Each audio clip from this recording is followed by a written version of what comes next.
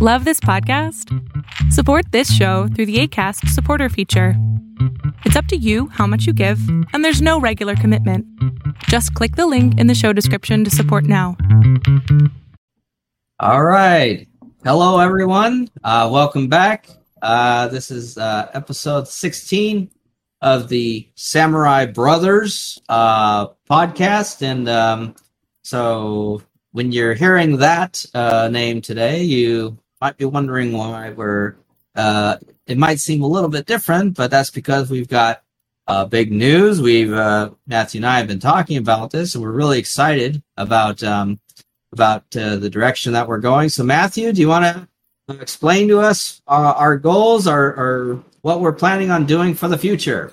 Well, so in order to appeal to a wider audience and just to fulfill our general desires on what to cover, we decided to go a little bit broader with the podcast. We are not just going to do wrestling.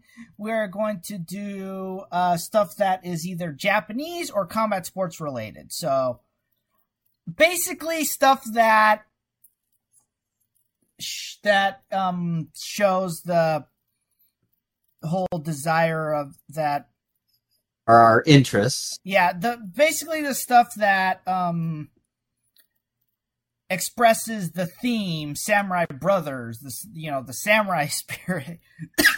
So in that regards, we're going to expanding combat sports, anime, and just stuff that's general Japanese related, because and I think that we were raised up enough to where the samurai, the Japanese lineage was just ingrained in us to where we want to be able to express that to kind of a wider audience in that regard. So we talked about doing that before we launched, and then initially when we were going over it, we were going to do that.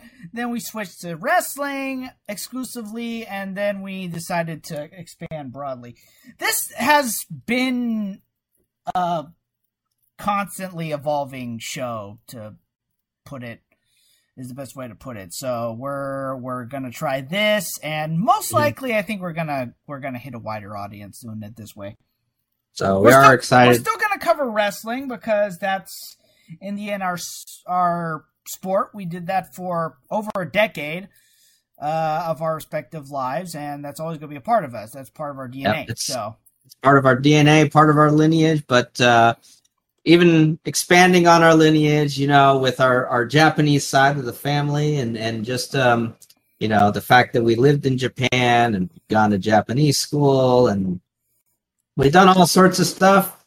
So yes, so hopefully you as our audience will be following us through this journey of just talking about, the experiences and then our interests regarding Japanese culture, Japanese food, language, everything, and then our love for sports, combat sports, more to say. So anyway, Matthew, so episode 16 of the Samurai Brothers podcast today. So as I mentioned before, today we're going to be looking at quite a few things.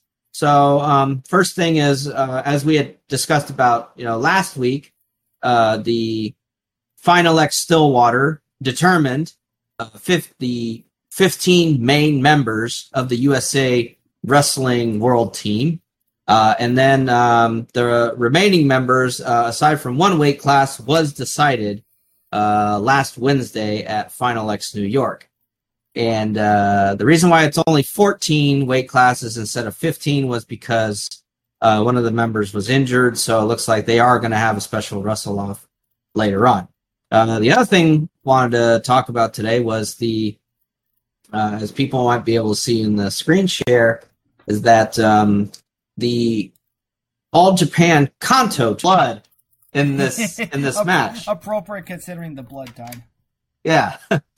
And then so this and he scored it quite early because there's 2:27 left in the first period, so he got an early shot in. That's 33 seconds into the match. And then Burroughs was verbally warned. So he got scored on, and then he got verbally warned. But it looks like from here, and then Marsteller was warned. He got put on the shot clock at 2:16 second period. But it looks like that Burroughs just he got the point for the passivity, but then he can only score a push out. So the criteria is what won Marsteller the second match. Blood time for both guys. Yeah. Oh, is that what it said? Can you see the screen? Yeah, I can see the screen. It's gone in and out with blurry, but yeah, I can see that. Okay, because my screen it says it pauses stuff, so I just want to make sure that you're at least you're getting it on your side. So it gets blurry, it blacks out every so often, but okay. But yeah, like you're oh, hold on a second. Okay, there we go. So yeah, you're right. I missed this. So yeah, blood. Wow, that's quite a blood time for Marsteller, and then blood time. Both wrestlers have blood time. I forgot. Is there a limit to freestyle blood time? Because I don't know. Because I know there's a limit to folk style blood time. Well, high school you have 5 minutes. They got rid of blood time in collegiate wrestling. So there is no blood time in collegiate wrestling. Unless it's a really bad injury, but most of the time they're just gonna like if you got like a gash on your head or something, the good trainers are just gonna wrap it up, and I've seen that quite a few times, and I'm very sure that's how they do it with. Well, that is the immortal image of Dan Gable standing atop the podium at the Olympics with the mat tape still on his forehead. Yeah, and then I've seen that too, and then you'll see the saying, beneath, like if you see a picture of that. And then the saying, his saying below that says, "Once you've wrestled, everything else is easy." Oh yeah, yeah. So that's how that went down. And then he took the third match, and then Burroughs took the third match 5-0. So one thing you have to say for sure is the fact that he's not wrong, because once you've gone through the discipline, the mental discipline of wrestling, everything else in life is easy. Yeah. So that was it. That's an interesting one. So Burroughs, once again, going to the Worlds. We'll see what happens. Can he, can he add to his resume? As far as championships are concerned, he's a 6-time world champion, which is 1 Olympic gold and then 5 world gold. So we'll see what happens with that. And as we've said, he's in a very exclusive club with John Smith and was it Adeline Gray? Yes, they said Adeline Gray, who's not going to top that because she's pregnant. So right. So I think we had predicted Taylor for this one. Yeah. Taylor taking it. We'd have to go back and watch I think, if I remember correctly, I think we thought it was going to go 3 matches because of just how interesting it was going to be. But obviously, Taylor turned up the heat in match 2. I think he really wanted to finish it off because 10-0. But let's look at the box score for the first match. See how interesting it got here. So Zahid got a verbal, but then it looks like he turned up the offense, and in turn, Taylor was verbally warned. Then he was put on the shot clock. So looks like Zahid scored the first point on the passivity, and then on top of that, he scored a push out. But then he was put on for passivity because he had already been warned. So that meant that he got put on the shot clock, and Taylor scored on that. Looks like he scored a push out, which meant that he was already, in control at that point, and then he just added on to that by getting a takedown with 33 seconds left in the match. So I don't know if maybe that broke Zahid or not, because then I don't know what's going on inside someone's head when you lose the first match, close, and then you drop the next match, being dominated in a 10-0 fashion.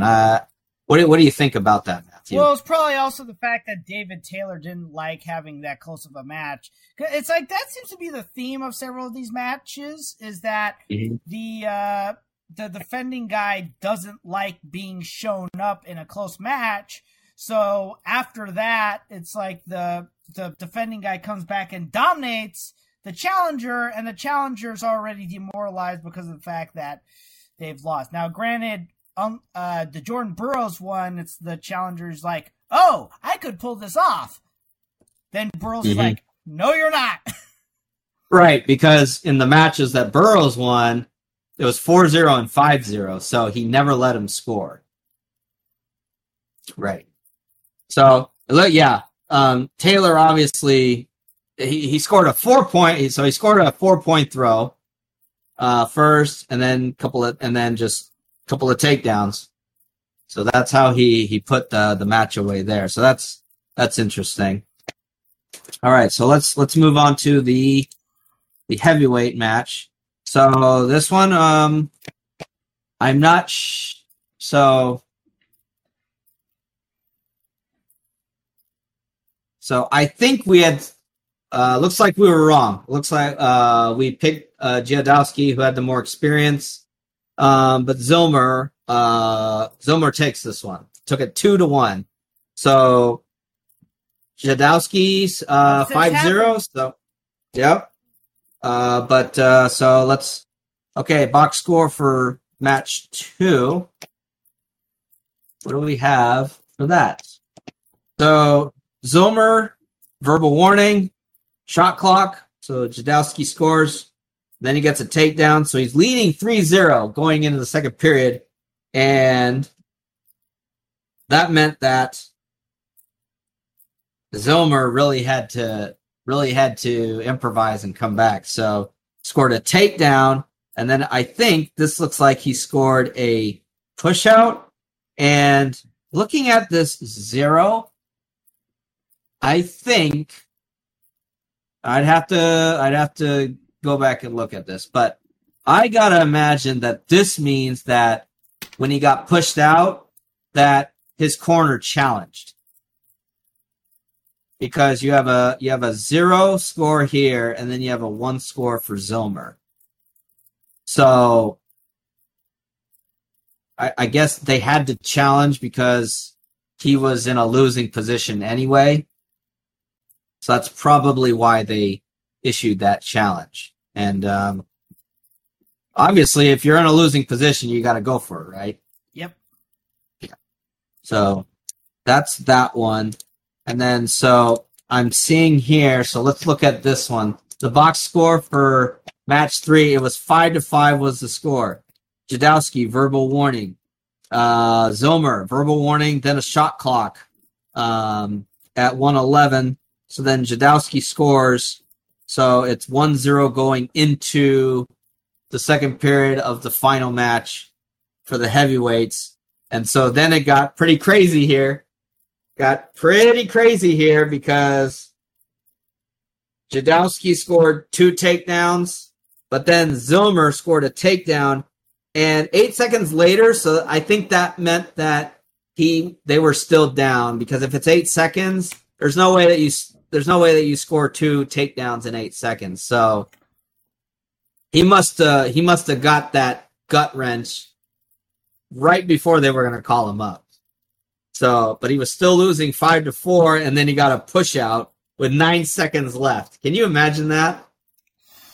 That's well, that kind of reminds me of my my league match my senior year. I was trailing. Yeah, I remember that. By a takedown, and then the takedown won me the match. Yeah, I think you were leading. You were behind, then you got ahead, But then I think you got, I remember, I think you got taken down like in the closing seconds of the match. And I think you were still winning, but I remember me and Dad yelling, it's like, that's not a takedown. And, Mom would always be not happy when me and Dad would get very passionate about your matches. Yeah. Anyway, so that was interesting. So let's just go. I mean, if you want to look at box scores, we can. But so that's how that went. Let's go into the Greco-Roman series. So I think we had picked Hafizov to win, and indeed he did. 2-1. So that's for that one. 67 Greco, Alejandro Sancho won it, and I think we had kind of had a toss-up on this one. But close match here, 10-9 in the first match. But then it was a little bit more in Sancho's favor, 5-2 in the second match. Well, when we said a toss-up, we weren't exactly wrong. They were close matches, even though the second one was a tad bit more dominant. And I think we said that the other match would go back and forth as well. Yeah, this one with Kamal Bey and Britton Holmes. Now, this is interesting because 2 pins in a row. So that meant, and that just means, some good throws. That's basically what that is. Because especially the last one, pin at 6 minutes. I forgot how good Army is at wrestling. Yeah. Particularly Greco. Yeah. And of course, these aren't necessarily the guys who would have wrestled at Army. Right. These are not the guys who would have wrestled at West Point. These are the guys who, these are like the enlisted guys who came in probably like straight out of high school or something like that and trained. So I am noticing that all the freestyle Final X people, the people who accepted their spots, all 3 of them won. I am noticing that. And then when you get into the Greco, because Kamal Bey won, Alan Vera over Timothy Young, you had a pin at a minute, and then you had a tech fall 9-1. Didn't we only have one Final X recipient? Yeah, for Greco, and that was Giangelo Hancock, and he won his match. Tech fall 8-0 in bout 1, and then decision 8-2 in the second bout. So, the lone Greco Final X. Still dominant by Greco standards. Right. That's only 2 points away from All right, so let's go into the freestyle, women's freestyle. So I think we were right about this one. Hildebrandt and she dominated. Yeah. So 10-0 both matches. So that one was obviously a no contest there. So we called that one right. I think this one was kind of Felicity Taylor. This one, I think we did. So I think we might have. Yeah. I think we have an upset here. Yeah. Next time, I think what we'll do is Taylor? Let them make sure. Was Taylor the Final X recipient, or did we have a Final X recipient? No, there was no Final X for 53. Okay. Yeah. And that's not surprising for Helen. Yeah, Helen, not surprising. I think Amit Allure. I think we had called this one for Allure. Because I think they had faced each other, and based on the results, I think we were not wrong. Tech fall, man! These were some dominant matches for the women at Madison Square Garden. So let me see if I can find. So there was there was one match. The one match was not held because and I forget her name. So let me see if I can get into where it was at. So they're not showing it, but and I'm forgetting her name, so short memory on this. But basically, she had to pull out because she was injured, so that means that Helen's the front. Yeah, so there was an injury in the one women's match that was not held, so that means that they're going to. You mean injury? Yeah. Here it is. Yeah, Kayla Miracle. That's right. Here's okay. Miracle receives a delay of Final X series against Rogers for medical reasons, with site and date of series to be determined. So they'll obviously have to. Remember how when we were previewing it, Helen had faced what's her name in a special wrestle off? Yes. So this might have been that similar situation because Helen's been dealing with injuries the past few years. Right. So this was possibly that kind of situation. Well, and I think for them for her to receive a special clearance means that, the doctors know it was legit and everything, for that. So, obviously, this will. I think maybe the fact that it was Miracle for the game, the delay for the Final X. Right, because she was the Final X recipient, like it's saying here. She was the Final X recipient, and she'd accepted it.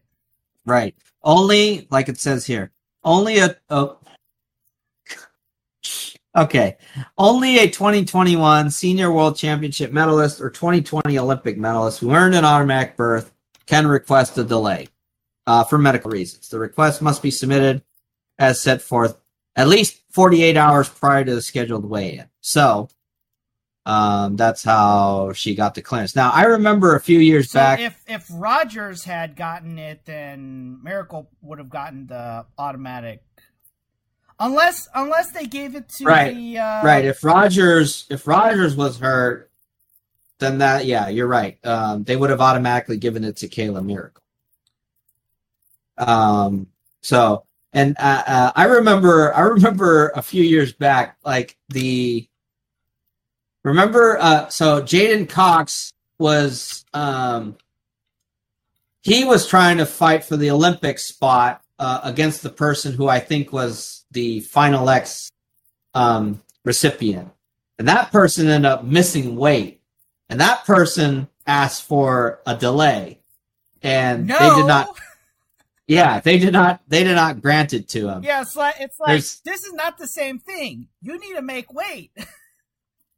Right. It's not the it's not the same thing. You didn't follow the 24 hours. You didn't say it's like if you're having troubles with your weight cut medically or something like that, then you need to follow those regulations. You show up not on weight. Tough luck, dude. Yeah. So anyway, yeah. That'll be interesting. So, we'll have to see how they do. The World Championships will be in the fall. We'll have to see how it goes. Then obviously, if a couple of these people, something happens to them, then the runner-ups in the Final X will take the top spot and represent at the Worlds. So I know some rankings came out, but we won't have time to get into that today, so maybe we can talk about that. One of the projects that I need to work on is I think we talked about trying to figure out what berths are given to what regions. Right. Because we're still kind of confused on how the World Championships works. The Olympics, we know how it works. It's X number of spots, which was enough for 16 man brackets in each spot, except for one, which was a 17-man bracket. The World Championships, we're trying to figure out how the heck does this work? Right, because it can range anywhere from 12 in one weight class to I think what was the really big one? 31 or something. 31. So we're really trying to figure that one out. My guess, it's only a guess, is I'm wondering if there's a just total allocated number of spots at the World Championships, but that would not make any sense at all. At least at least like, for the NCAAs, they do it there's a set number of spots or of bracket. I don't know what would be the best thing to call them. Let's just call them berths. Yeah. Bracket berths at the NCAAs, it's 33. And then conferences get, depending on how they did throughout the season, that's where they're going to get their number of spots at the NCAAs. And then you've got, I think they allow up to like 5 at-larges, but, anyway. So it'll be interesting. It'll be interesting to see what happens. But yeah, I think once you find out about that, those World Championship allocations, I mean, as we get closer to it, that'll be interesting to see what happens. So that concludes. Well, our theory was that it might have been based off of region, but then also that, depending on how someone did, you could get, because there were multiple teams that took full teams. The U.S. took a full team. I think Japan took a full team. Mongolia took full teams in their both freestyles, but no one in Greco. I really do think that part of it is probably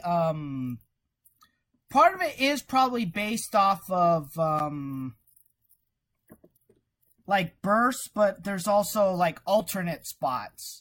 Because remember, for this world, for the Final X, we filled it out for everybody, every weight class. And again, this isn't like the Olympics where there's only X number of spots and not every nation is going to send someone in every weight class. This is everyone getting something for every weight class. Yeah. Which last year at the World Championships, we took someone for every weight class. And alternates. Yeah. So, be interesting. So that concludes Final X New York. So, yeah, it'll be interesting to see what happens, but there will be the Kayla Miracle match. Are there any major tournaments in between now and... I'll have to double check. There's probably going to be some stuff here and there. I know that they have they were having the U14 and U16 duals nationals going on. So that's where they get a lot of duals. There was duals nationals. Basically, freestyle and Greco. They get literally, when I was looking this up, it takes place in Indiana. And all the states send, these, a team that whoever qualified for those teams, and they go. So it's a very extensive, it's a long tournament, because I was asked if I want to go, but when I looked at, the fact that it's a week-long tournament. So I'm hoping maybe if I'm given the opportunity. Wait, go as a spectator or go as something else? I was invited to go officiate. Oh. Yeah. Well, someone asked me. I wasn't officially invited. There was an official who I'd been working with a few months back, and they asked if I was interested in going, and they gave me the contact for the person who was getting people out of California to go. But when I was looking at the timing and stuff, it was unfortunately not working out. But hey, maybe next year if they ask me again. I would imagine that you'd have to get X number of officials from each state. Probably. Oh, I gotta imagine they'd get a lot of officials. I mean, when you're thinking about it, when you're fielding it in two categories. So you're fielding it in two categories, which is U14 and U16, and then you're doing both styles, freestyle and Greco. So it's no wonder it's a week-long event.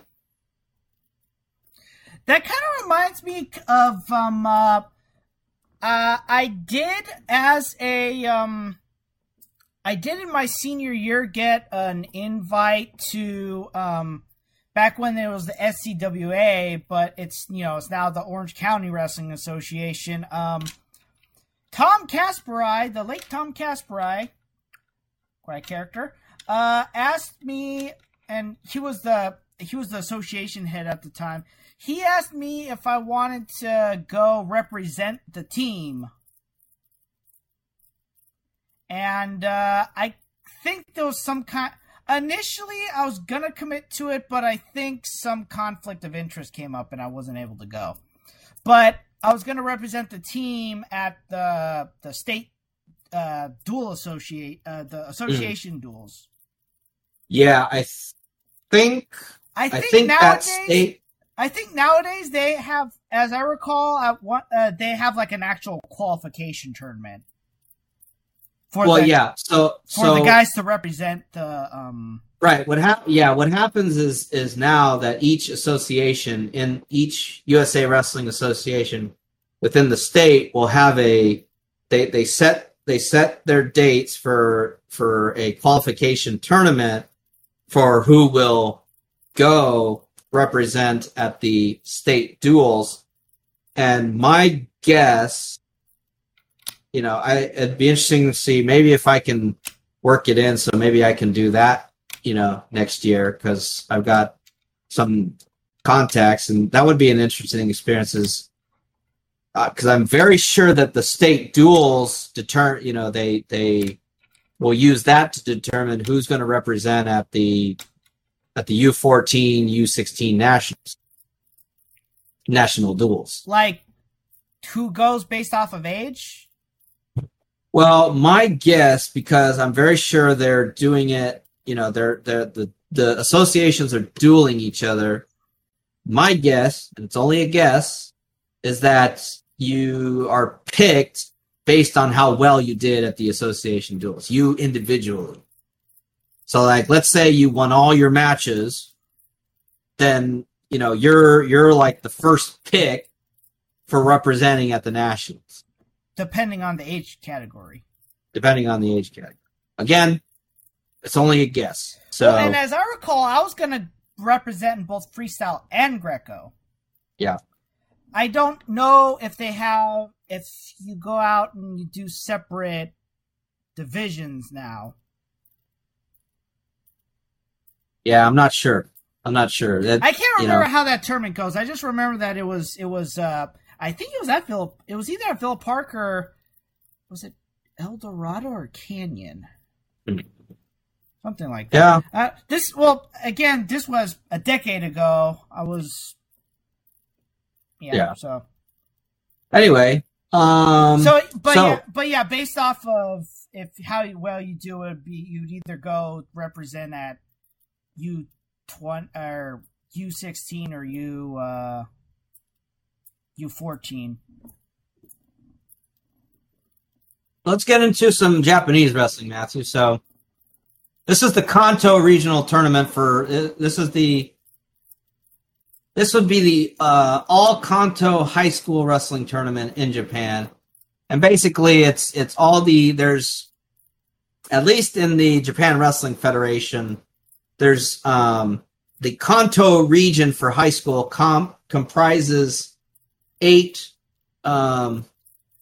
prefectures considered to be metropolitan Tokyo, with a few others that are kind of out there, like bordering Mount Fuji and all that. So anyway, right, because when we're talking about Kanto, for people who don't know, the Kanto Plain basically goes out to Mount Fuji, to Tokyo, and then I guess north and south to mountain ranges, or is there's like some kind of cutoff? Probably to I gotta imagine to the Pacific Ocean. So, but that is the Pacific, right? So at least I meant how far south do you go? What's the cutoff? And then the cutoff would be Shizuoka Prefecture. Shizuoka is then put into the next region. So I know that Shizuoka kind of borders like Kanagawa, Yamanashi. So I didn't realize Kanagawa is considered the southernmost Kanto prefecture. Yes, it would be. Well, that's correct. It's kind of confusing because you're talking about like southeast, or southwest. South. Yeah, you're talking about southwest, almost directly west. Right. At that point. Okay. So here's Fuji, here's roughly Tokyo. So it would kind of go like that, and then what's the northern? Well, so if you're going up along the coast, you've got Chiba Prefecture, which is where Narita Airport is at. If you go above that, so where's directly Saitama? north. Saitama's in Chiba Prefecture, right? No, Saitama Prefecture is directly above Tokyo Prefecture. Next to Chiba? Chiba's to the east, and you got Saitama to the north, and then kind of what's fitting in between. Right. Because Tokyo is like within Tokyo Prefecture is within Tokyo Bay, so you've got the bay here. So directly to the east, kind of like going over that other. The bridge. Yeah, I was gonna say you've got that other peninsula. Right. The peninsula encompasses Chiba Prefecture. Okay, and then directly north, that's Saitama. No, Chiba and Saitama are not connected. So Saitama is a bit more northwest. So like here? Yeah, because I think what fits, if my geography memory serves me correct, I think what fits above kind of Chiba and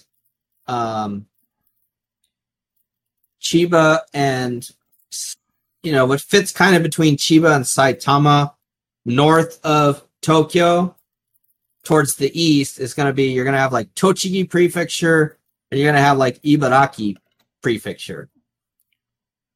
Okay, so you've got like Tochigi, Ibaraki, Chiba, Saitama. Yeah. And then the ones that are more to the west towards Chiba, Fuji. Of course, and Chiba was the one that got directly hit by the tsunami, right? The tsunami was actually Fukushima, which is more north. Is it directly connecting Chiba, or is it a prefecture or two above Chiba? I think it's a prefecture 2 or above. Yeah, it's I think, yeah, that's kind of like something I wanted to kind of emphasize, is the fact that, like I was talking about, there's that peninsula that I think Chiba inhabits, right? Mm-hmm.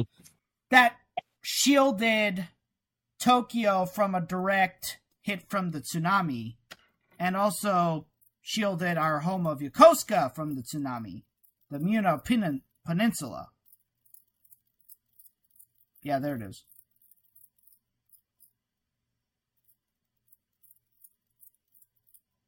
Okay, so for doesn't want to zoom in.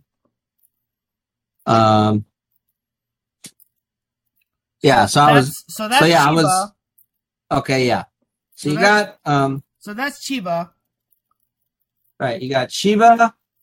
So yeah, actually, yeah, Chiba and Saitama are they are the two bordering Tokyo prefectures. Then above them is Ibaraki, Tochigi, and Gunma. And then to the west of Tokyo is Yamanashi, which on this map it's considered to be another region, but at least in the high school, in the Japan Wrestling Federation, it's considered Kanto. So Yamanashi is considered Kanto. So it's the 8 prefectures. So that's how that works. So just a real quick look at how the All Japan Kanto tournament went. And to kind of put it in perspective, which this is not surprising, it's actually here in this thing called the Gakko Taiko-sen, which was basically they do not duel at the Kanto tournament. And unlike most Kanto tournaments in Japan that are held in other varying sports, this particular Kanto tournament does not qualify athletes for the inter-high tournament. A lot of other sports will use their Kanto high school tournaments to qualify for the inter-high, which is the Japanese All-Japan High School Nationals. Which I think is how it should be done, but... Right. They do use another all-Kanto tournament that takes place in February as a qualifier for the Nationals that takes place in March. So, as I've explained before, they have two national tournaments when it comes to boys freestyle and duels. But in this case, they don't actually have dual competition. They score points for the teams based on their finishes, and it's only the finishes. So, unlike in the U.S., where tournaments, your match outcome can also contribute points to your team. So in this case, it's only your finish that contributes points to the team. So as you know, Japan so the has winner very inconsistent scoring criteria when it comes to the various tournaments. Because in the U.S., it's the finish and the round. That's right. That's how the team scoring is determined. Yeah, it is. So in this case, it's just what place you get determines how many points your team is going to get. So looking at this, I'll actually go to I think this is the team score here. So the team score is here. And let me zoom in a bit here.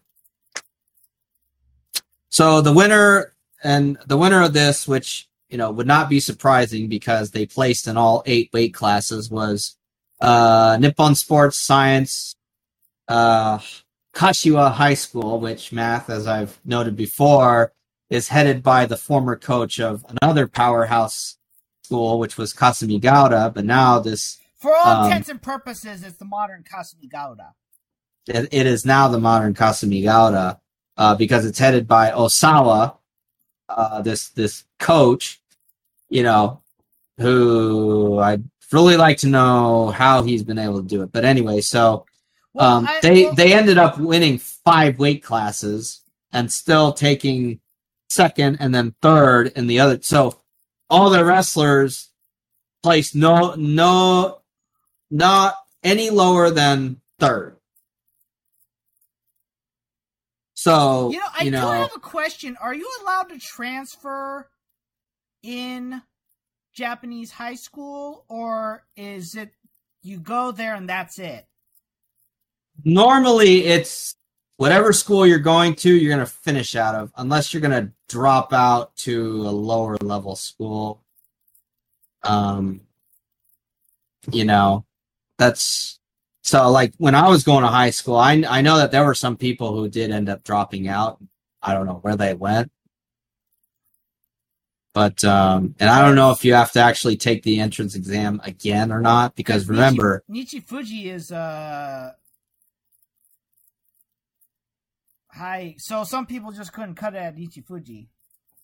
Right. They wouldn't be able to cut it. Which, speaking of Nichifuji, my alma mater... They did get one guy to place. He took 4th.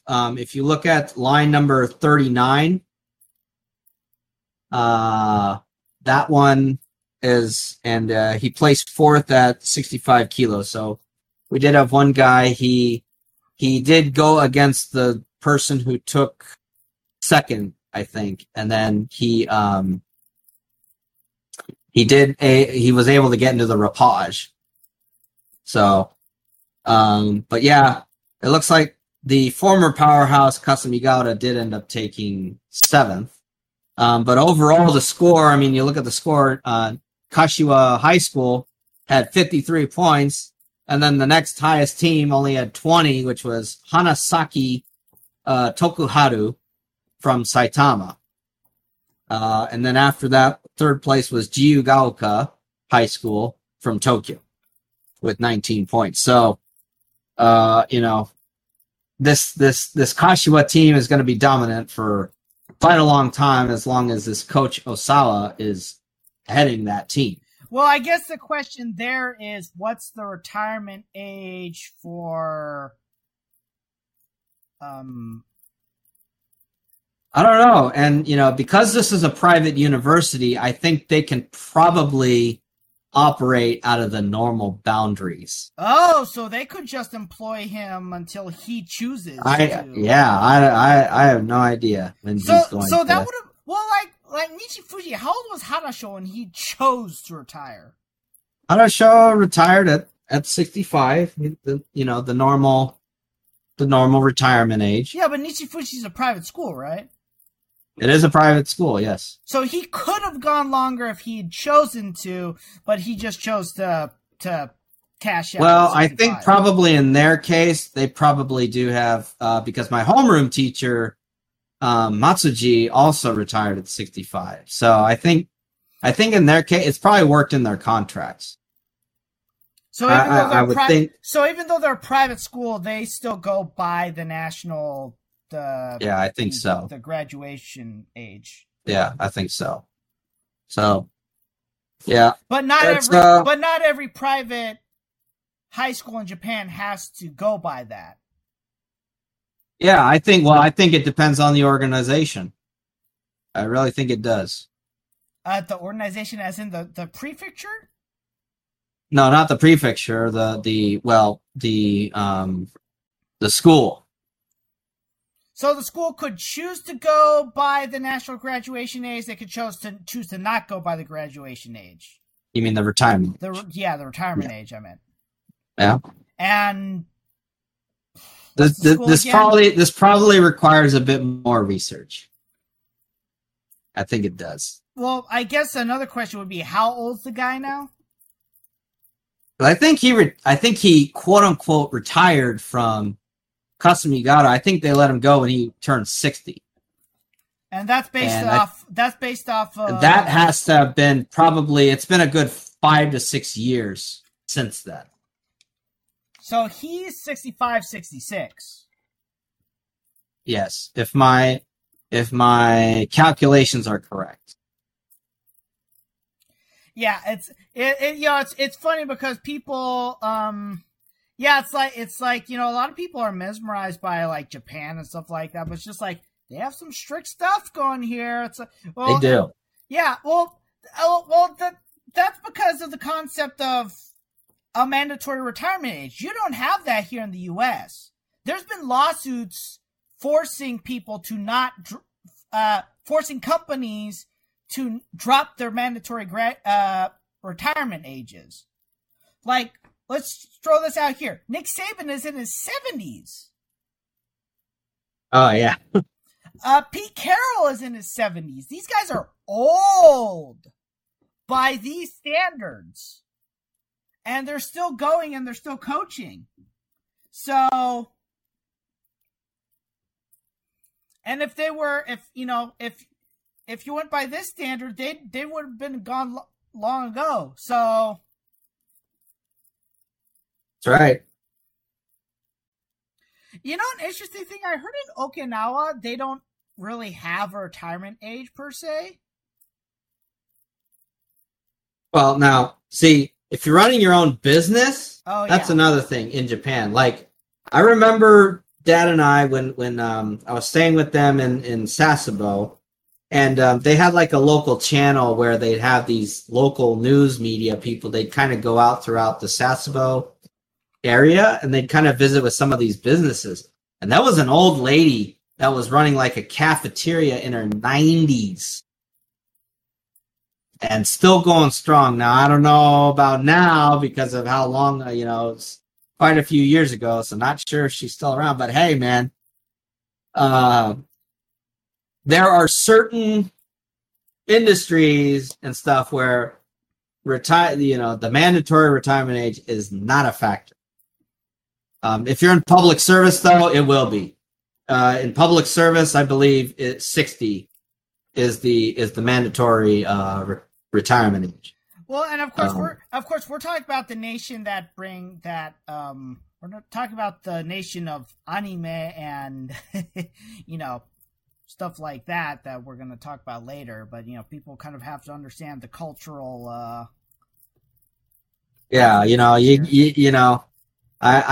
I love hearing of a lot of people who aspire to go to Japan and stuff, and they think they're going to make it big, and it's good to aspire. It's just not going to be what you. It's hard to break into certain industries. It's not what you think it's going to be. Yeah. So just an FYI. But anyway, if we're going to throw one example out there, Bob Sapp. Bob Sapp at his prime was this big old celebrity, but he had like a certain personality in which he was able to. It just doesn't translate anymore. I don't hear much about him unless you're keeping up with him. And no. Well, but I'm just in his case, I'm just saying in his prime, both competitively and when it comes to being a celebrity, a Genojin in Japan, he just had all those factors that went in his favor. Speaking of which, something very interesting. I know I'm getting off on tangent here. Someone actually made stats in the the current like UFC game customization. They create a Bob Sapp.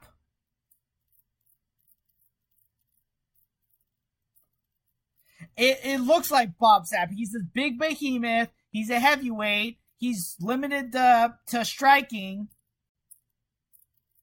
Can you imagine? I'll tell you what. Because Dana White would not allow Bob Sapp anywhere. Bob Sapp wouldn't have been able to make weight. He wouldn't have been able. But now, if you look at over 300 pounds. Well, if you look at his recent, I watched one of his recent matches. He's a jobber now. He goes out there. He takes the paycheck. It's like the match I saw. He lasted maybe 30 seconds. He goes out there. Once you clip him and he goes down, he's not going to do anything. Just a far removed from the beast persona that he developed, early on. Not sure what he's doing right now, but it is what it is. Anyway, he went on the Ariel Helwani podcast, and I think Ariel, who is very patient with a lot of people, ended up throwing him off the show because he was just like, I need you to, because he was kind of being like overly goofy, and he's like Bob, I need to talk to you, like, honestly. We can't keep having this conversation and he was still going, at his prime, the WWE actually tried to sign him. Remember when he fought Akebono the first time, and then when he KO'd Akebono? Beach Trail. And then he was trying to pick a fight with Mike Tyson. Tyson! You're next. The problem with that fight was Tyson's he was banned from his criminal record kept him from going to Japan. I think they were trying to compromise and have a fight in Hawaii, but it never got done. Yeah. Okay, well, let's get into Ohtani, Shohei Ohtani. Ohtani. So just a real quick update. So I do have a question. Is the O in Ohtani, is that kanji the king? No. Okay. It's the kanji for big, so it's extended. Okay. That's why they spell his name out OH. Okay. Although if you put OH on its own, that's how they spell O Sadaharu, if you remember him. O Sadaharu, he was the manager for the Hawks when they were the Fukuoka Daiei Hawks. Remember that? Okay. So anyway, you got O Sadaharu, who ran the Fukuoka Daiei Hawks, if you remember that, and he he won a title. I miss them being the Daiei Hawks because whenever whenever they were doing well, Daiei would like have the sale. Yeah, have the sale. Well, actually, you know what? It was only that 1 year that they. It was only that 1 year that they won. They didn't win again. You know what's they did not. Yeah. Go ahead. You know what's really crazy? I actually looked up the two Daieis that we frequented, the Atsugi and Yokosuka ones. They're no longer Daieis. Those buildings are something else. I think that's correct. Yeah. Yes. No. The Ayase one is now a Don Quixote. And I don't know exactly what the Yokosuka one is, but it's not a Daiei anymore. Yeah, I think it's called. I think it is called something else. Yeah, for those of you who don't know, Daiei is a supermarket in Japan. Well, especially in Yokosuka, it was a big shopping center. It was more. Well, it was. They did two things. They did supermarkets and they did malls. Their basic. Yeah, that was a mall. Yeah, their basic brick and mortar stores are supermarkets, but the Ayase and the Yokosuka ones were malls.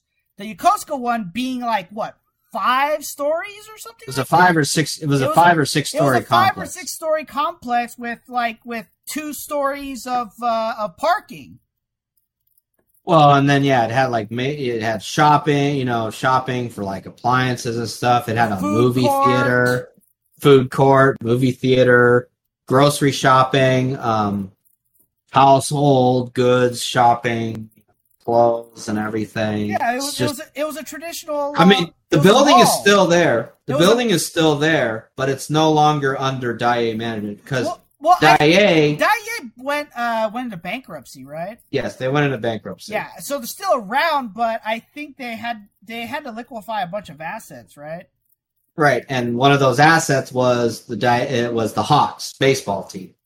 So, maybe you should explain how Nippon Professional Baseball works. Yeah, basically, it's Nippon Professional Baseball. It's a bunch of companies that own the baseball teams, and I think a lot of times the companies have to. Which is similar to American baseball, but that's not. The norm in Japan is the companies are owned by that. Yeah, the companies own it, and the companies subsidize the teams if the teams are taking a loss. Right. Over here, these professional teams are, for the most part, privately owned, or they're owned by the holding companies, but they don't. See, over here. Wait a minute. Is what's it called? Are the Mariners still owned by Nintendo? I don't think so. Okay. Well, one example we'll throw out is that the Angels used to belong to Disney. To Disney. They now right, they're owned by Art Moreno. Yeah, Art Moreno, who is a advertising magnate. I think that's still how he makes most of his money, right? Right. Yeah, that's still his thing. But see, the difference between professional sports teams over here versus teams over in Japan, well, specifically Nippon Professional Baseball, is that all the teams in Nippon Professional Baseball are going to have the company's name on there, which is why I think the Hawks are owned by a SoftBank. Yeah, SoftBank. Yeah, they're owned by SoftBank. So they're the Fukuoka SoftBank Hawks. I think when we were there, I know that the only team in NPB that did not use the company name was the Yokohama Bay Stars. Yeah, I was about to say, I remember them. Who are they owned by? Good question. The Bay Stars, yeah. It's like, yeah. Otherwise, everyone else, the Yomiuri Giants. I think the Yomiuri Giants. So the Bay Stars are owned by DNA, which I believe is a is an internet company. Looks like they now go by the Now they go by the Yokohama DNA BayStars, but they definitely were not owned by DNA before they changed the name. It's like we were talking about. The ownership goes on a regular or ownership changes go on a regular basis. Right. So I guess, and I was reading somewhere that the companies basically write the subsidized expenses off as advertising, essentially. I think so. Well, it makes sense. You have your name on the team. You might as well say, that's advertising. We're going to write that off as an expense. Yeah.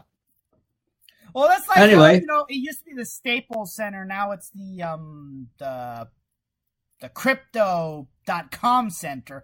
That just sounds so weird. That's a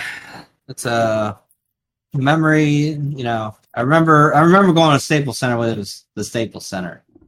And I think I'm probably gonna, keep calling it Staples Center. I remember back when we used to go to something called the Arrowhead Pond that is now the Honda Center.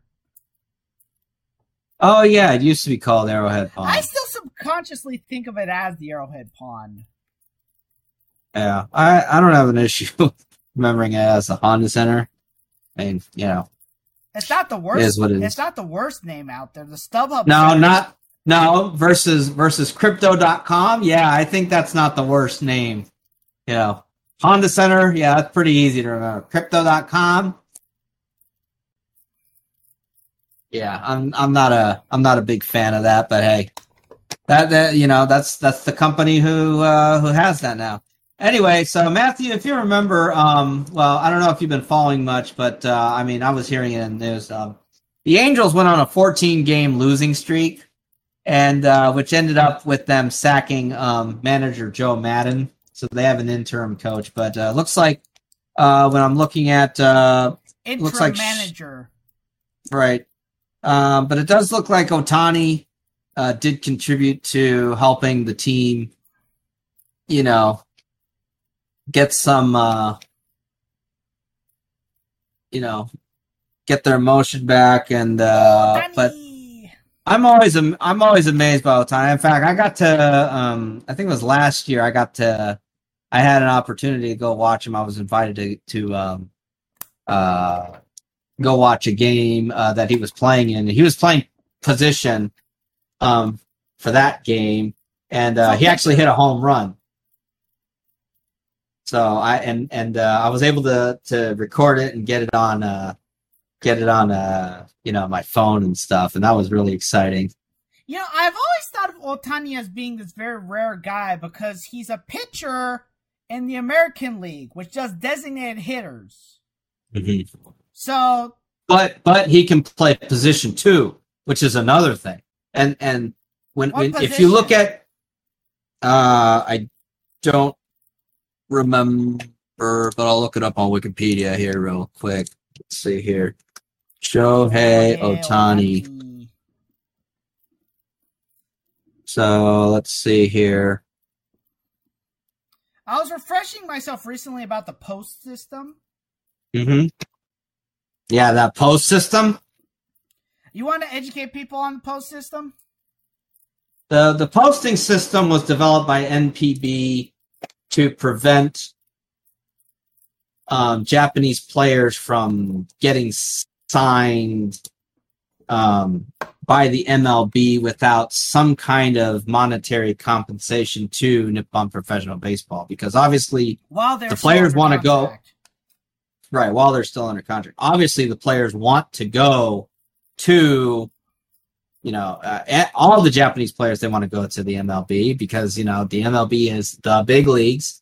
So basically what that means is that they're, the teams are, well, one, are agreeing to buy out the contract, but two, they're paying a fee just to be able to negotiate with the prospective player that they want to recruit to the MLB. And even if an MLB team pays a posting fee, that doesn't necessarily mean that player is going to sign on with them.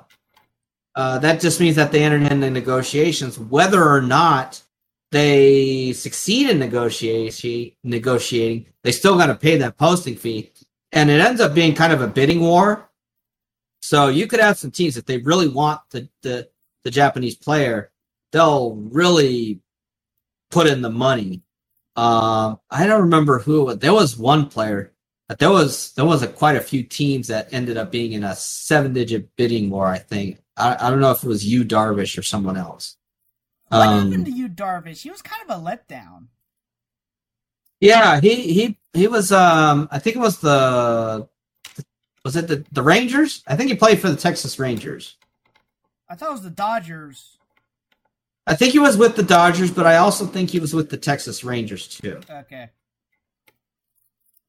Yeah, it's like everyone was white hot on this guy, and then he comes over here and he doesn't really do much. Well, because I think he pitched in the World Series. Oh, okay. Yeah, I think he was on the Dodgers team that won the World Series. He didn't have like this stellar career that like Ichiro or Matsui or even Ohtani. Well, Ohtani is a bit of a rarity. I'm trying to find out which position he plays. Yeah, position he plays. Is his upper stats up there? I feel like it's going to be up there. I think it's going to be in his lower stats here. Okay. Pitching, endorsements. Oh, he's got quite a bit of endorsements. Playing style. For those of you who don't know, Darvish was half Pakistani, was it? Mm-hmm. Yep. Half Pakistani, half Japanese, and he posted, and then he comes over here and he, like we said, he was in the Dodgers team, but okay, so Ohtani will at times play in the outfield. Does it say what position in the outfield? No, doesn't say. It looks like he plays any of the positions in the outfield. So he's flexible. But he's pretty flexible. But I think there was I saw a game where he I think in one of the games this weekend he got to 101 miles. So he set records. He can play position. He can play position. He averages in the high 90s in his pitching. He's a fast runner. He can steal bases and he can hit home runs. And he's up to like 13 or 14, I think, in this season. I mean, he is phenomenal. He is the phenom. He is the Japanese sensation right now, and got to give props to him. But I think this will be good for us to try and I think if we can follow once NPB is in full. I think NPB is going on right now. I think based on that Yokohama stats that I was looking up, but might be interesting to see who's going to be the next big Japanese star that might post. Oh yeah, let's talk about another thing about NPB. There's gaijin limits. Oh yeah, they only get 3 on the roster. Try limiting someone by race over here. See how that rolls over. Yeah, I wonder if it wouldn't roll over. It's like it's like that's something else that people don't understand. There's some, I know, let's be honest, there's still some deep-seated racism going on in Japan. But what's the other word for it? Not prejudice. Yeah.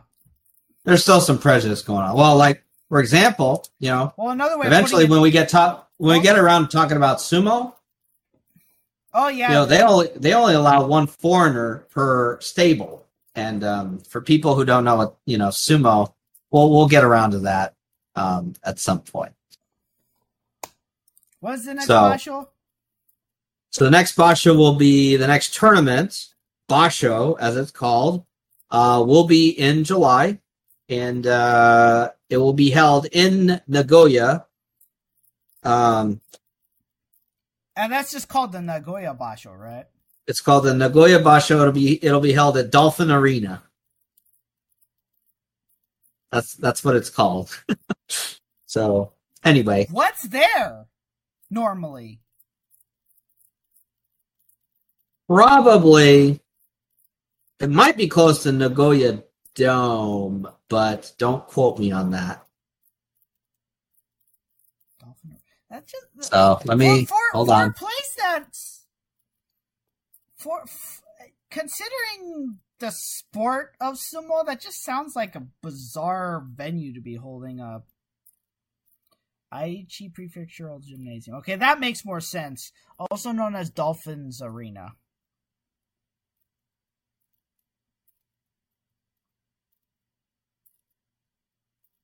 Home arena of the Nagoya acquired of the B League. What's the B League again? I gotta imagine that the B League is probably. Oh, it's a professional men's basketball league that began in Japan in September 2016.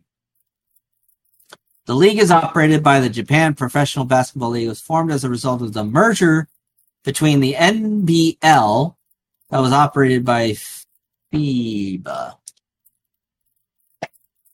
So it looks like they have a professional basketball league over there. Yeah. It's not great, but it is what it is. Considering Slam Dunk, I'm surprised that it took that long. Yeah, Slam Dunk, that was the real big basketball anime. And I think that promoted basketball in Japan. That heavily promoted basketball in Japan. Yeah, it did. I think, and then you'll see other. For those of you who don't know, Slam Dunk was an anime that went. It was a manga. No, it was a manga that became an anime, as so many manga do. And it was about basketball in Japan. And it was. I remember when we first went over there, it was like in the prime it was in the prime, yeah.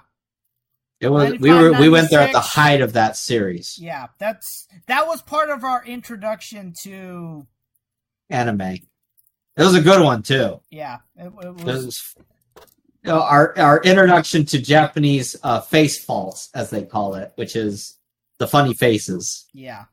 That we watched watered down Sailor Moon dub, but that was like nothing. That was nothing. Yeah, the face faults and Slam Dunk are Sailor Moon doesn't have anything on Slam Dunk when it comes to face faults. I mean, it doesn't. Anyway, all right, Matt. Let's get into the main event of our podcast. Everyone, the moment you've been waiting for. I'm gonna kind of pull up the screen. So Matthew, I am gonna kind of I'm hoping, and I'm actually gonna just to keep us from getting not copywritten and stuff. I'm gonna not screen shares, but I just want to make sure you read it, right? Yep. So. Okay, so what? I'll pull it up and we'll kind of just go. I'll just kind of go through the page, not necessarily go through all the pages, but one of the first things that the short story that they got going on in the beginning. So, ladies and gentlemen, Germa 66. Yeah, ladies and gentlemen, chapter 1052 of One Piece premiered today in the United States, and we're right at the end of the Wano arc. Matthew, make sure that when you're going to upload this to YouTube, we need to make sure that in the title you need to put spoilers included. So everyone, we're giving you about 5 seconds. If you don't want to be spoiled by One Piece, we're just giving you that warning right now. So in 5, 4, 3, 2, 1, we are going into spoilers. So Matthew, chapter 1052 of One Piece, Germa 66 short story that was going on.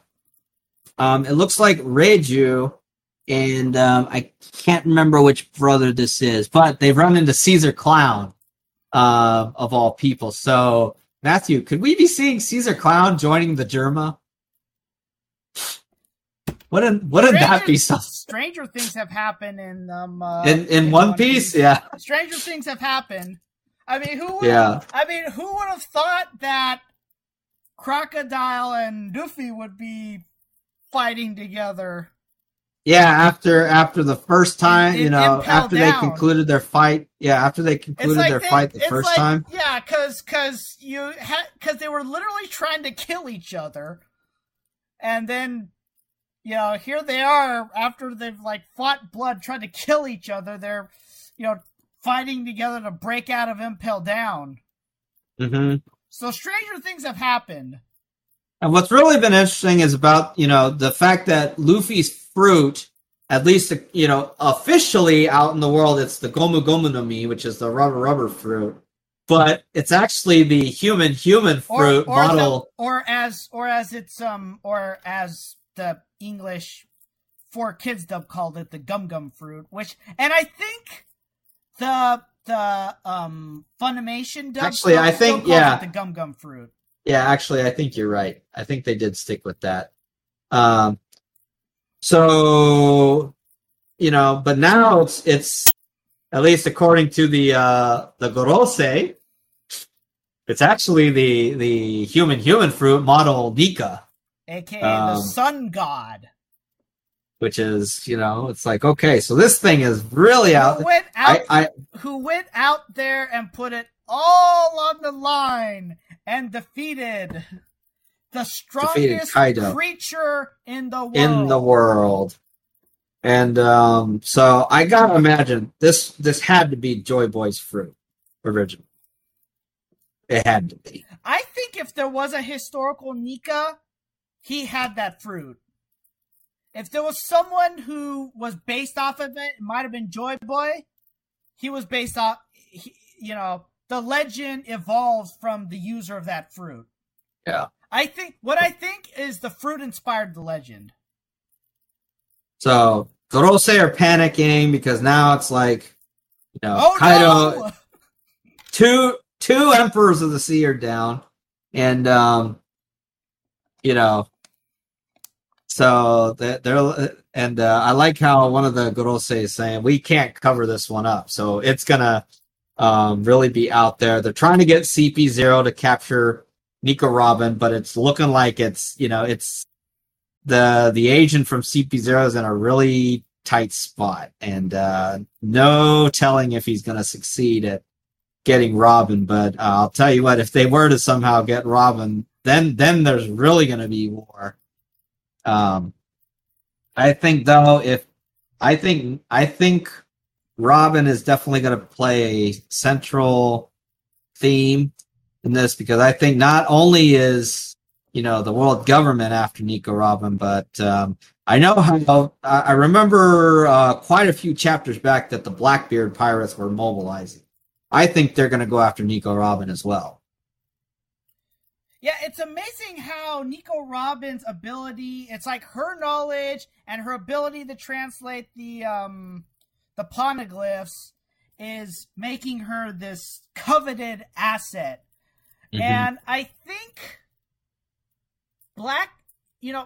we've talked, you and I have talked privately about Blackbeard, and there's been a lot of talk as well about how Blackbeard inherited will in One Piece is this really strong thing. And we know that most likely the inheritor of Gold D. Rogers' will is Luffy, but right. He might have also inherited the will of a lot of other people. Mm-hmm. So, but right. We also but inherited will can also go the other way. So it's very possible that the inheritor of Rox D. Zebek's will is probably Blackbeard. Yeah, I think a lot of I remember a lot of people saying that it probably is Blackbeard that inherited Zebek's will, and I think Whitebeard, when he was killed in action. I think he recognized that, Blackbeard definitely did not inherit Roger. Well, yeah, but I wonder if while it wasn't verbalized in his last moments, he maybe wondered, oh my gosh, you remind me of Rox, my former captain. Maybe. And that's another thing that to me is still kind of an anomaly, because Whitebeard was not one of the. It's like if you look at several of the pirates, you think of brutality. You think of Blackbeard, you think of brutality. You think of Kaido, you think of brutality. You think of Big Mom, you think of brutality. You think of Kid, you think of brutality. When you think of pirates on average, you think of brutality in the One Piece world, which is kind of reflective of piracy in the real world. But Whitebeard sticks out among the various members of the Rocks Pirates, because he didn't have this brutality, let the world burn mentality. He had this, I want a family mentality. Well, and he more so or less joined the Rocks Pirates because he was looking for the payday. Oh yeah, because as you know, because he would send that money. He would send the money. Right, he was financially his. Right, he was financially supporting his home island. Even after he became, Whitebeard, the Yonko, the Emperor.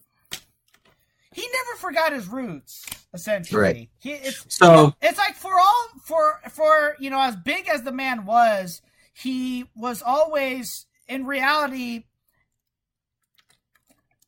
Sorry, and in even some ways in which he kind of made this facade of being this like big old bad boy, like that time when he was talking with Shanks and saying, "You're about 100 years too young to be talking to me, boy." But it's like, even for all of that, the reality was he was a humble man. Who always remembered his roots and always remembered where he came from and always wanted to support that. And like, for example, when he declared Fishman Island as part of his territory, he was like, I don't want to see these people suffer anymore. I have pull, so I'm going to make sure these people are no longer suffering. And he got the gratitude of King Neptune and Jinbe.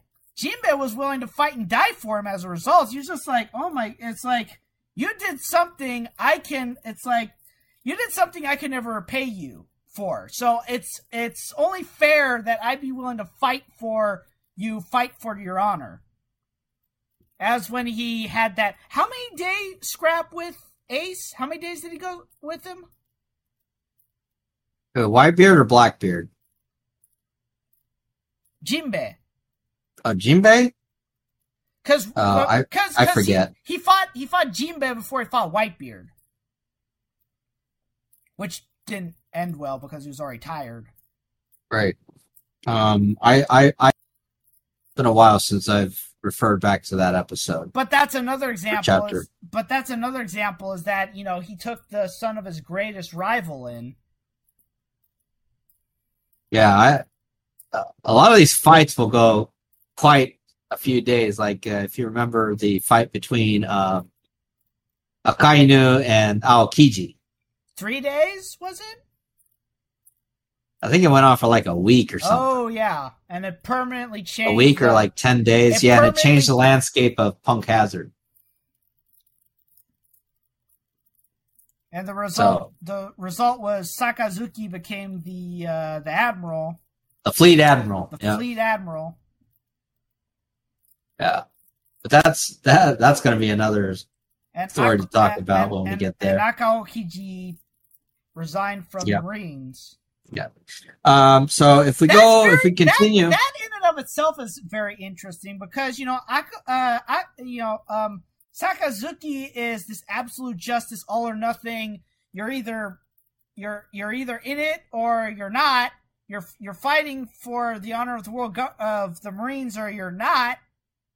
But here is this guy who's like, I don't agree with you being the admiral. I'm gonna fight you and he beats him. He literally has his life in his hands, and he spares him. It's like, why? There's only two possible things I could think of, because I don't know if you've seen those theories, but some theories that have been brought up is that Akoji, despite being aligned with the Blackbeard Pirates, like X-Drake, is a sword member. That's one theory. The other theory I could think of is maybe that maybe Sakazuki's mentality was, I can see where you decide the fight. This was a fight of honor for the position, and I'm okay with you having challenged me for it because it was a fight of honor. So maybe it's, or there might be some reason that we don't know. That's true. Several, very true. But those are my top two theories. It's either he's part of Sword and he's infiltrating the Blackbeard Pirates, or he's or he just thought, it was a duel of honor. I don't hold anything personal against you. So we'll continue on with the chapter here, but it looks like we see in another panel, the kids are going to get re-educated on who Kozuku Yoden was, which means that they're going to recognize it for the hero that he actually was. People are learning that Komurasaki, who was the courtesan, was actually Kozuki. Gosh, really forgetting this stuff. But yeah, Kozuki Hiyori. Among some other things going on here. So this one's kind of interesting because page 8. So you got Kawamatsu, you got Kinemon talking about building shrines and stuff. And then you see that the weapons are laid down for Ashura and Izo, almost as if they passed away. And it's like, have they? Or what's going on with that? Kind of hard to say. We talked about the malleability of death in the One Piece. It's like very few people have died in the present in One Piece. Who's the guy? Pell survives a bomb. Yeah, he was the one who set the bomb. He was the one who set the example of the malleability of death in One Piece, because normally he took a giant bomb.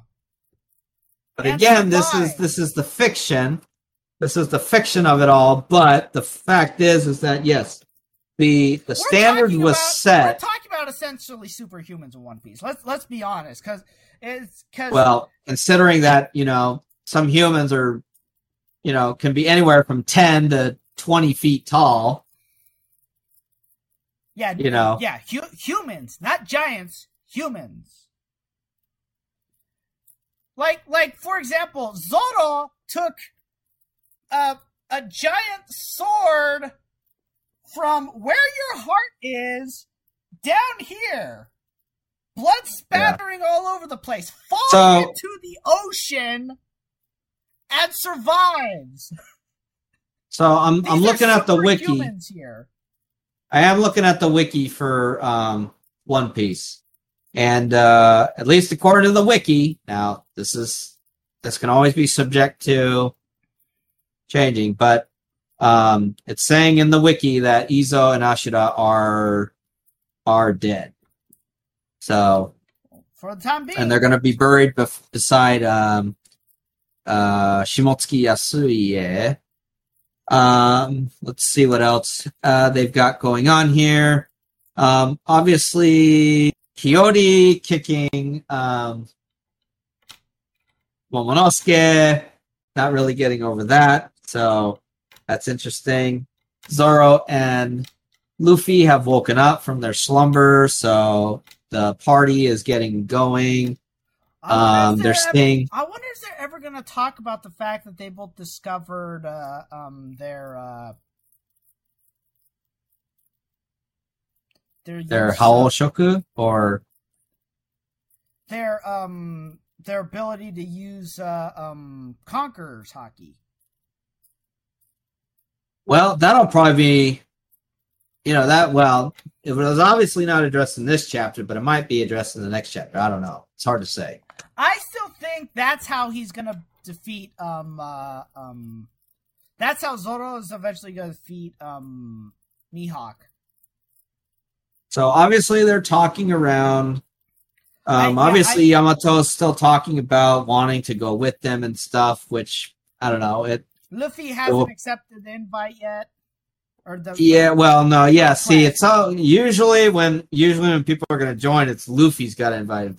Yamato's kind of inviting herself on. There's been one time when someone invited themselves on, and that was Robin. Right, but Luffy did. So we don't know what's going to happen yet, as far as Yamato is concerned. I don't know. Hard to say. I mean, I'm kind of hoping Carrot can at least, represent the mink tribe, in going on there. You got Jinbei, who's representing fishmen now. A lot of diversity when it's coming to that. But a lot of people are pointing out, what position would Yamato have? Because we've got that's the thing. Yeah, because it's like, let's go through all the members of the Straw Hat Pirates. You have Luffy the captain. You have Zoro the first mate. You have unofficially. He's never been confirmed in canon. Let's call him the first mate. Everybody thinks of him as the first mate. Well, yeah, for all intents and purposes, he is the first mate. He fills that role. But the thing is, though, Oda's never canonically confirmed as the first mate. He's considered a combatant, which has always been interesting. But hey, maybe this might change in the next chapter or two. The reality is, for all intents and purposes, okay, for academic purposes, let's call him the first mate. Then you've got Nami the navigator, Usopp the artillery. Yes. I don't know what exactly you'd call the artillery specialist or whatever. I think the official term is master at arms. Well, I know previously Oda has written him as the Sogekishu, which is the sniper. But I don't think that's going to really, in the roles that roles he's had to fill since then, I'm not sure if the sniper is really the correct term to give to Usopp at this time. I'm going by maritime. So I'm going by classic maritime. By classic maritime terminology, he's master at arms. So that's for Sanji's the cook, Chopper's the doctor, Frankie's the shipwright, Brooke is the musician, which typically isn't a term, but Luffy wanted one. Robin. Yeah, archaeologist. Robin is the archaeologist, and Jinbei is the helmsman. Yes, Jinbei is the helmsman. Yes, he's proudly accepted the helmsman when fighting Who's Who. He was referred to as the former Shichibukai, and is like, I like the more prestigious position of helmsman of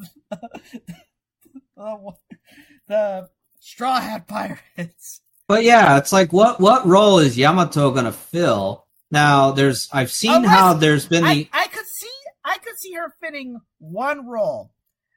Log keeper. Okay. I've seen the arguments about Carrot.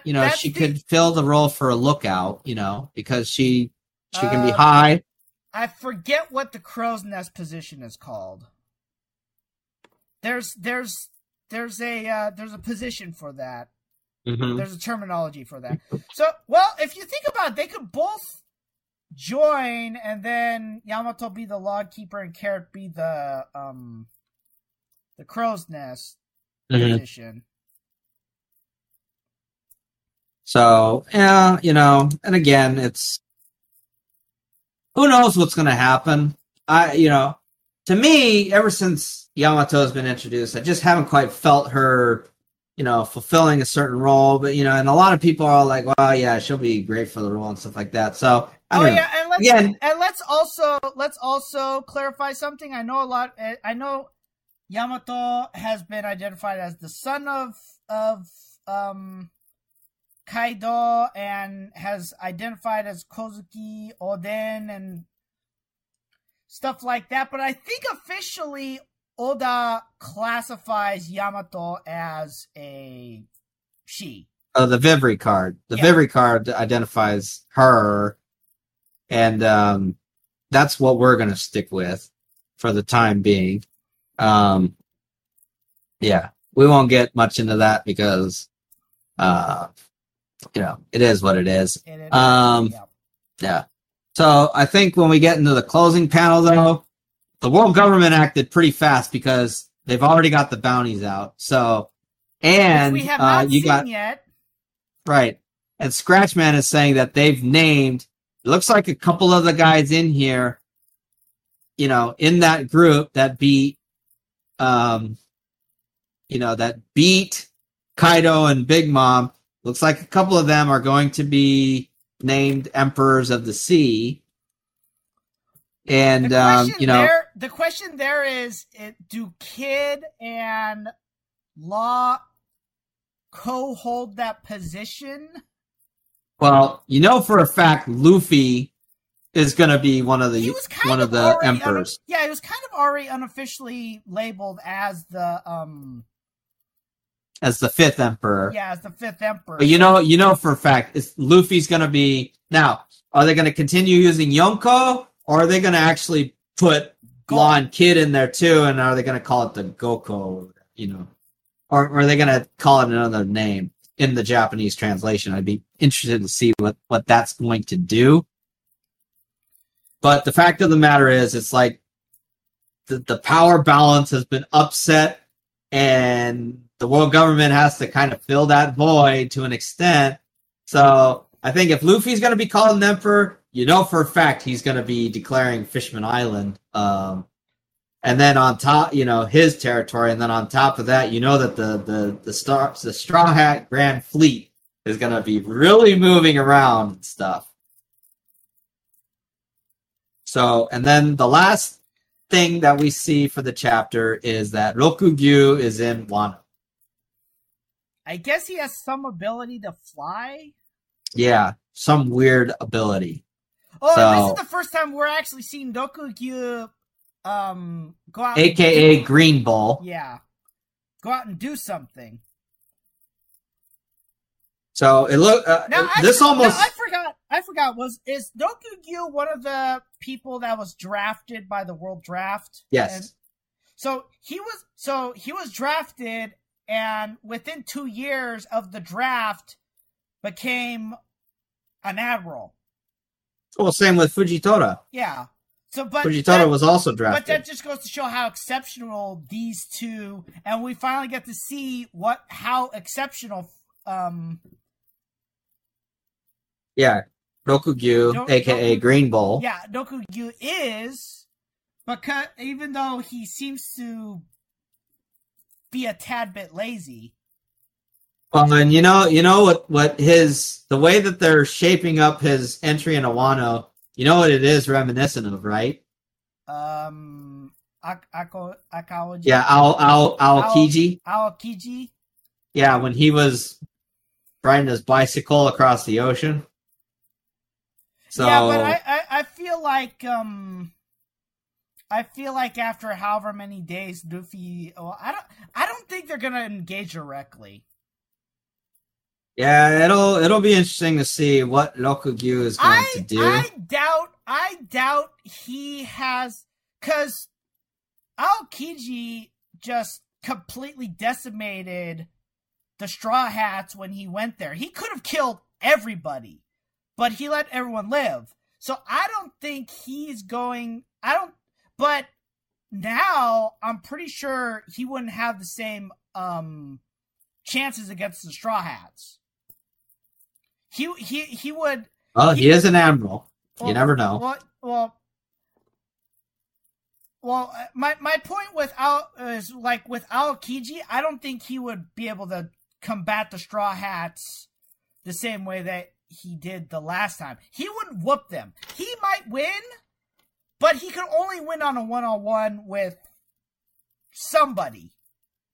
He can only win on a one-on-one. If he's facing more than one person, he doesn't win. Especially with Sanji's fire leg. So I don't think Aokiji could decimate the Straw Hats like he did the last time. So, but and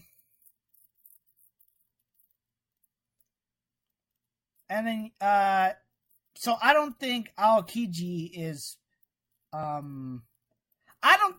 think he's going there to see how things are. I don't think he's going to be able to make too big of an impact. He's not going to go out and decimate people, not with all the firepower of people that are there. I don't think he's going to be able to do that.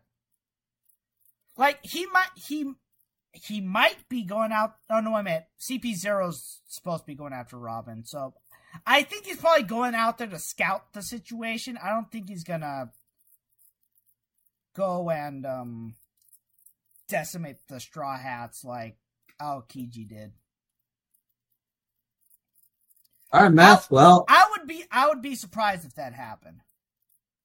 Well, we're definitely in for a big chapter next week. Oh yeah, That's we did have the announcement that that after this month layoff, in which we could talk about who knows how much stuff with One Piece. We're going I think once the Wano arc, once the Wano arc concludes, Oda's taking a month break, and then we are going to be officially in the final saga, like you mentioned, of the series. And I'm not sure how long it'll take, but Wano took. Yeah, I'm still making a prediction. I do think it's going to be what's it called? I think it's going to be the red-haired pirates versus... I think the red-haired and the Straw Hats are going to make an alliance, and they're going to take on the Blackbeard pirates. I'm calling that.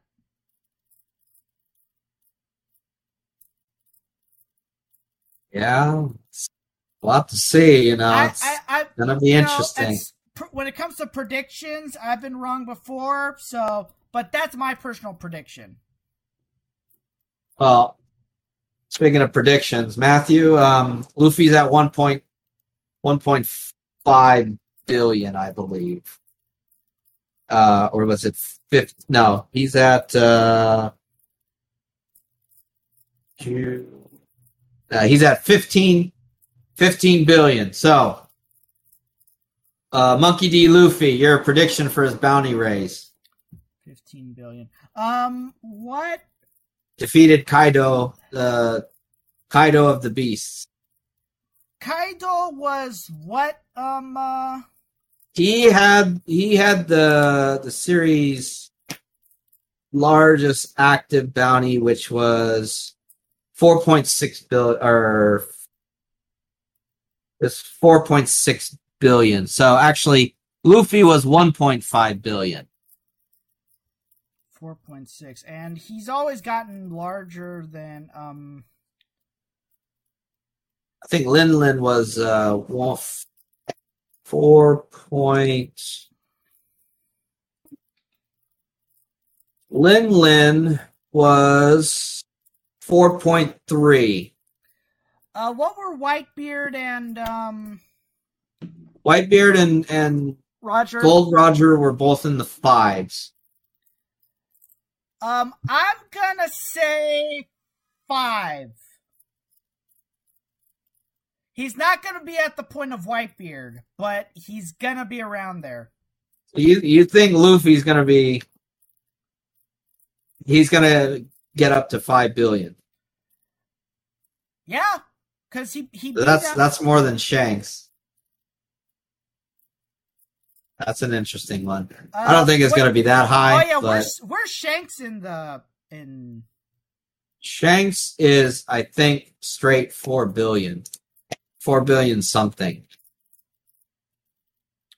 Okay, then I'll say like maybe just under Shanks then. Okay, a little I'll bit. be So conservative. 4 billion flat. Okay. I don't think it'll be that big, but I think it'll double to 3. It'll be larger than Blackbeard, but it'll be lower than Shanks, obviously. I think it'll be 3 billion, but you're going to say 4 billion. Okay. I'm also liking because now you have Nika the Sun God versus. Okay, I see where you're going because they deem it an even more existential threat. The world government, because the world government never really some of the reasons why they put a high bounty, they don't really, they'll list a bunch of stuff, but they'll never list the actual reason, is what you're saying. Yeah, but I was just looking at something else. With the future, now you've got Nika the Sun God Light versus Blackbeard. Darkness. It's like this is now the perfect light, dark, good, evil. Because if you look at it, in reality, Blackbeard's, it's like when he started out, he seemed kind of okay. But it's like as time has gone on, he just kept going a darker, more evil path. Whereas Luffy has always been a good guy. He's always had the best of intentions with his actions. So I think that's where that's gonna go. So at least for the other guys, so we're running a little bit short on time, but for Kid, Law, Zoro, you think they'll all get above 1 billion? Right now, they're all not at 1 billion yet. I'll say yes. I'm not going to make a prediction on where. So, and then I think the last one, we'll predict Sanji. You think he'll make 1 billion, or he won't quite get there because he didn't really take on anyone? He did defeat Queen. Was Queen at 1 billion? Queen was above 1 billion. I'm gonna say Sanji's gonna get over 1 billion. Okay. He beat over 1 billion guy. He should get that position. I'll say 900. Okay. All right. Cool. Well, we're going to be in for a big chapter next week, and we'll see how that goes. We'll try to see about some other stuff. Matthew, for this coming Saturday, any UFC or Bellator events coming your way? Let's see. There's no Bellator. There is Professional Fighters League 4 on Friday, and then UFC on ESPN. I don't even know the numbers, but yeah, there's a UFC event on Saturday. Oh, brief review. Last night. Yeah. So we had Jiri Prochaska upset Glover Teixeira. Oh, late in the end of the 5th round to take the championship. That was a back and forth. I haven't checked if that was fight of the night. Wouldn't surprise me. Valentina Shevchenko, after 2 rounds, came back another 3 rounds to defeat Talia Santos, breaking her orbital bone in the process. And Zhang Wei Li retired Joanna Jędrzejczyk. Retired her, yeah. She in MMA, there's the tradition now which is similar to the wrestling tradition, but instead of putting your shoes in the octagon, you put your gloves in the octagon. I was kind of already predicting it because it's like as it was ending, she was taking her gloves off, and then they did the post-fight interview, and she said, "Yeah, I'm retiring." Took her gloves off, put them in the octagon. All right. Beast of a woman. All right. Matthew, as always, we went quite long this time. I'm going to say my fighter of the week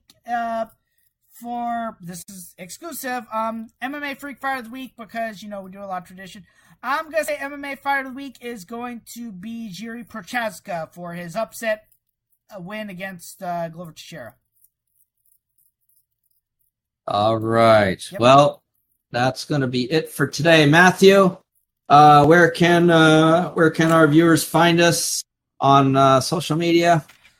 Okay, on YouTube, for our visual podcast, we are on YouTube and Rumble. For our audio podcast, we're on Acast, Apple, Spotify, and Google. Specifically Apple Podcasts and Google Podcasts. More platforms to be announced, and the relaunch is not quite complete, so if you see any Samurai Brothers Wrestling, that's because I haven't transferred things over, but we're working on that. All right. Matthew is also on Twitter. You can find him at Matthew Salzer. And then also he runs MMA Freak, which is the website is mma-freak.com. You can follow the Twitter for MMA Freak. It's called at MMA Freakout. So make sure you give him a follow there. And we're hoping that we could get the podcast onto Twitter as well very soon. And we're having a lot of stuff planned, a lot of things coming up as we're transitioning and just trying to provide some fun commentary and stuff, and just talking about things that we like, Japanese, combat related, all sorts of stuff. So, thank you to those who are following us. So Matthew, again, thanks as always for your insightful commentary, and to all our viewers, we hope to see you again. So take care and have a great week.